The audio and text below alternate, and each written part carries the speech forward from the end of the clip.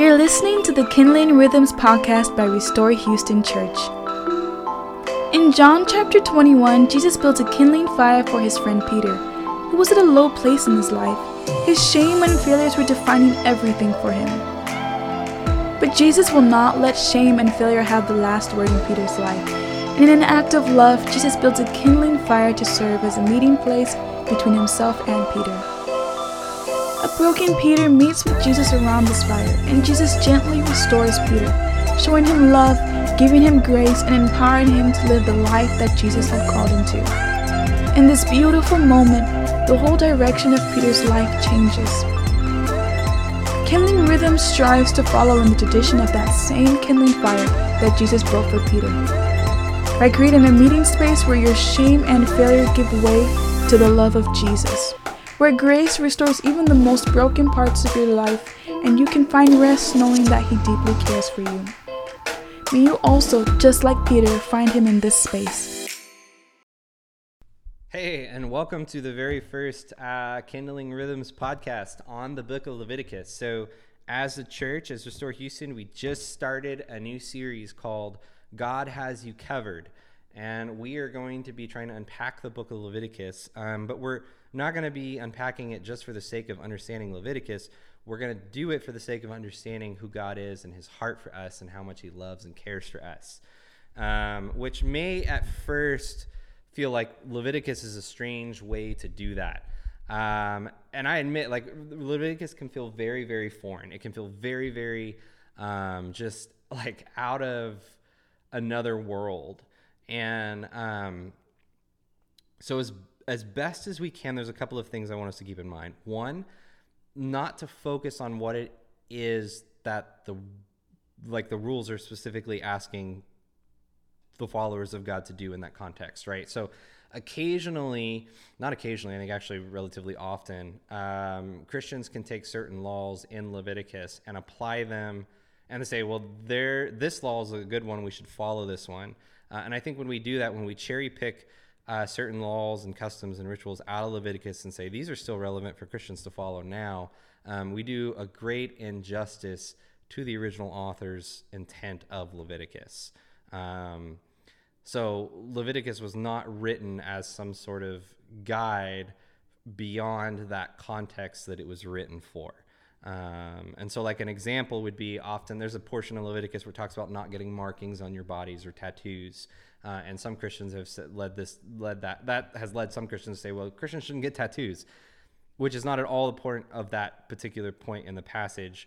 So Leviticus, God is saying, don't get tattoos, because He's trying to call this group of people out from the brokenness and the chaos and the death and the fallenness and the sin around them.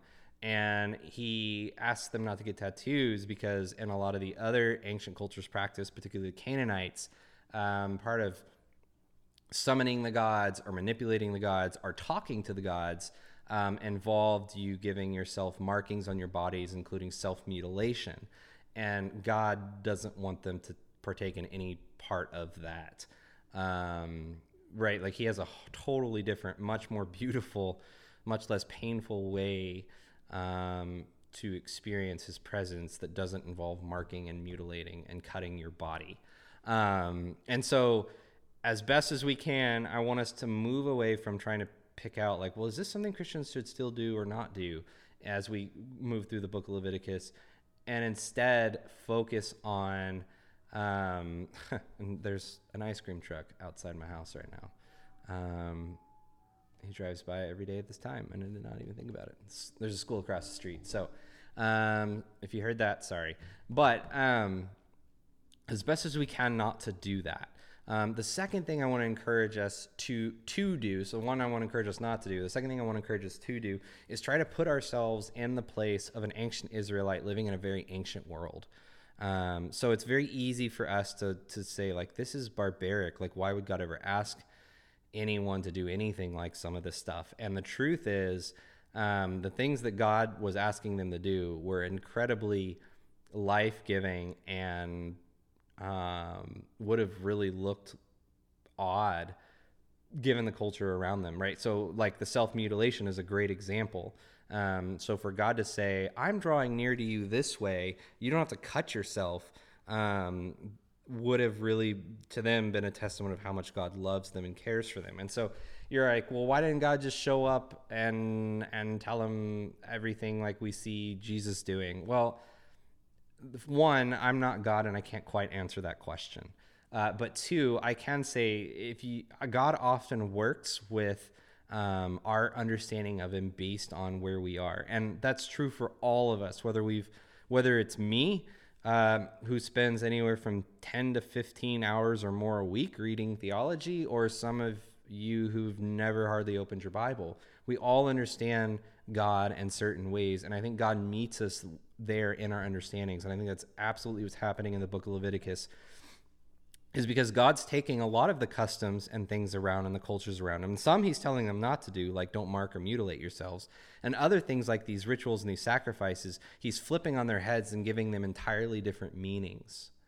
And so what I mean by that, like, for example, in Leviticus, none of the sacrifices made, and we have to read this very carefully to realize this, or to placate God's wrath in some way. So that was very common in the cultures around them. The gods were angry, and so what you had to do was you had to offer them blood in order to keep them from getting too angry with you and starving you or destroying you or that kind of thing. Right? Like that's what paganism was. It was like going to the volcano and throwing your kid into the volcano in order to appease the gods who were in the volcano. That's something God actually does not want his people doing, and he even addresses that. Don't sacrifice your kids. Children are precious.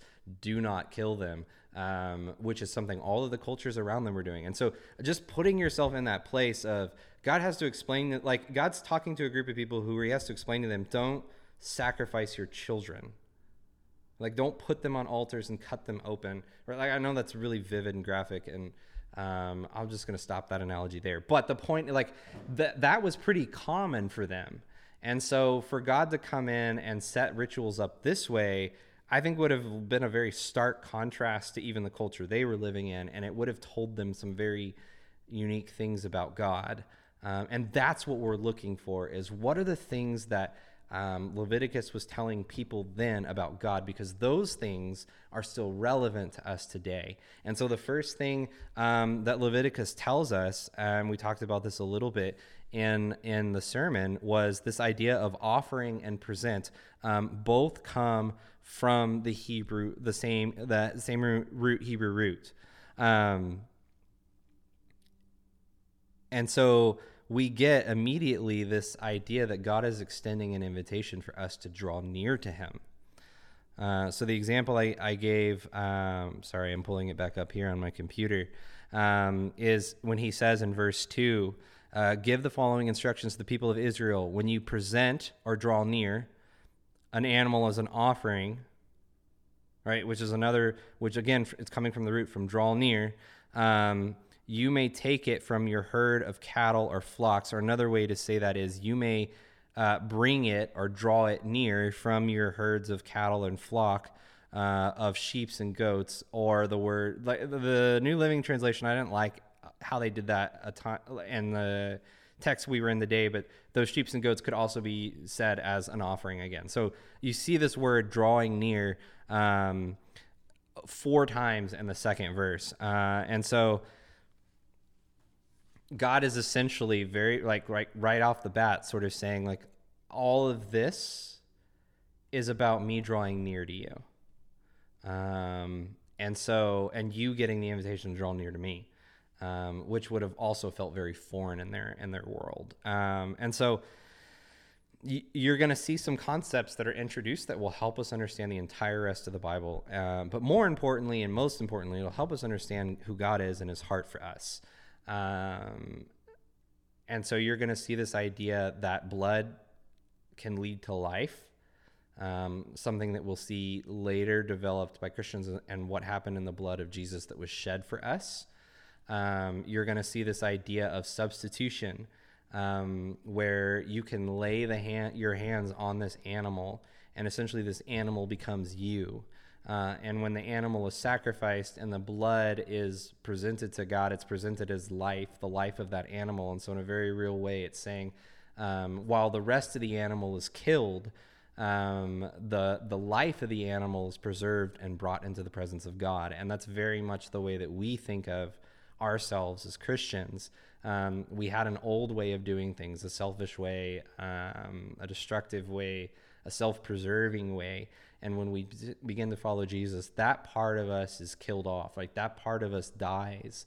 And the part of us that then our lives are brought into the presence of God, and the part of our lives that were always meant to be the way God intended in them to be, very much like the blood is brought into or towards or near the presence of God in the tabernacle. So there's a lot to wrestle with today in your meeting houses. I just, again, want to validate, if you feel totally intimidated by this, no answer is a stupid answer. Even when you read scholars, like, some of them say things you're like, how did you get there? Right? Like, they're just, Leviticus is a challenging book, and I think we'll do ourselves a disservice by being apprehensive or afraid of trying to understand or wrestle with the concept. Because this is my experience of Leviticus. So I love Leviticus, and I know for some of y'all, you're like, weirdo, like, why would you love this book? Well, I didn't always used to love it. Like, just like so many people, I didn't like it. It felt very barbaric. It felt very foreign. But as I began to really, really peel back the different layers and try to bridge some of that cultural gap between us in the 21st century and the ancient Israelites living in the ancient Near East, what I began to see is like God is being incredibly gracious to them. And so I love the way one theologian put it, is like Leviticus is basically a reader on God's grace. We're going to see things like God wants to be near his children. He's ready to set them right. He's rather than ask them to mutilate their bodies or sacrifice their children in order to appease his wrath, he's going to say, I'm going to cover your deficiencies in order to be with you, which is an entirely new concept in the ancient world. So buckle up, strap yourselves in, but then also give yourselves some grace tonight. So no answer is a stupid answer. And for those of us who have studied it before, it also would encourage us to take a posture of humility. And it's easy to be like, oh, this is exactly what this means. And that gets done so many times in Leviticus, and it's a terrible interpretation of Leviticus, right? So I gave the one example of the one where people say Christians can't get tattooed, and I don't have any tattoos, so it's not like I have some personal reason to disagree with that verse. But I'm just like, that's a terrible interpretation of that verse and why it was written and what we're supposed to take away from that. So as much as we can, let's try to wrestle through what's happening in Leviticus. And as always, if you got questions, please reach out to me, email me, send me a text. I would gladly make some time to Zoom, FaceTime, or have a socially distanced coffee meeting outside or something with you to talk more about it. Hey guys, it's Indy and Justin. Say hi. Say hello. Can you say hi? Indy wanted to let you guys know that this Sunday we are going to start our very first online learning cohort. Yeah, and it's going to be led by our teaching and research intern, Phil Caselli. So I absolutely think it'll be worth your time. It's short, just 3 weeks long, but will really help us understand what are all the different pieces of scripture, like Leviticus, doing in our Bible? Like, how do we approach it? But most importantly, if not supremely importantly, how do we see God in the pages of the Bible? And so anyway, I think it can be worth your time. My wife and I are both excited and planning on being there. You can go to restorehouston.com to sign up. We'll see you then. Bye.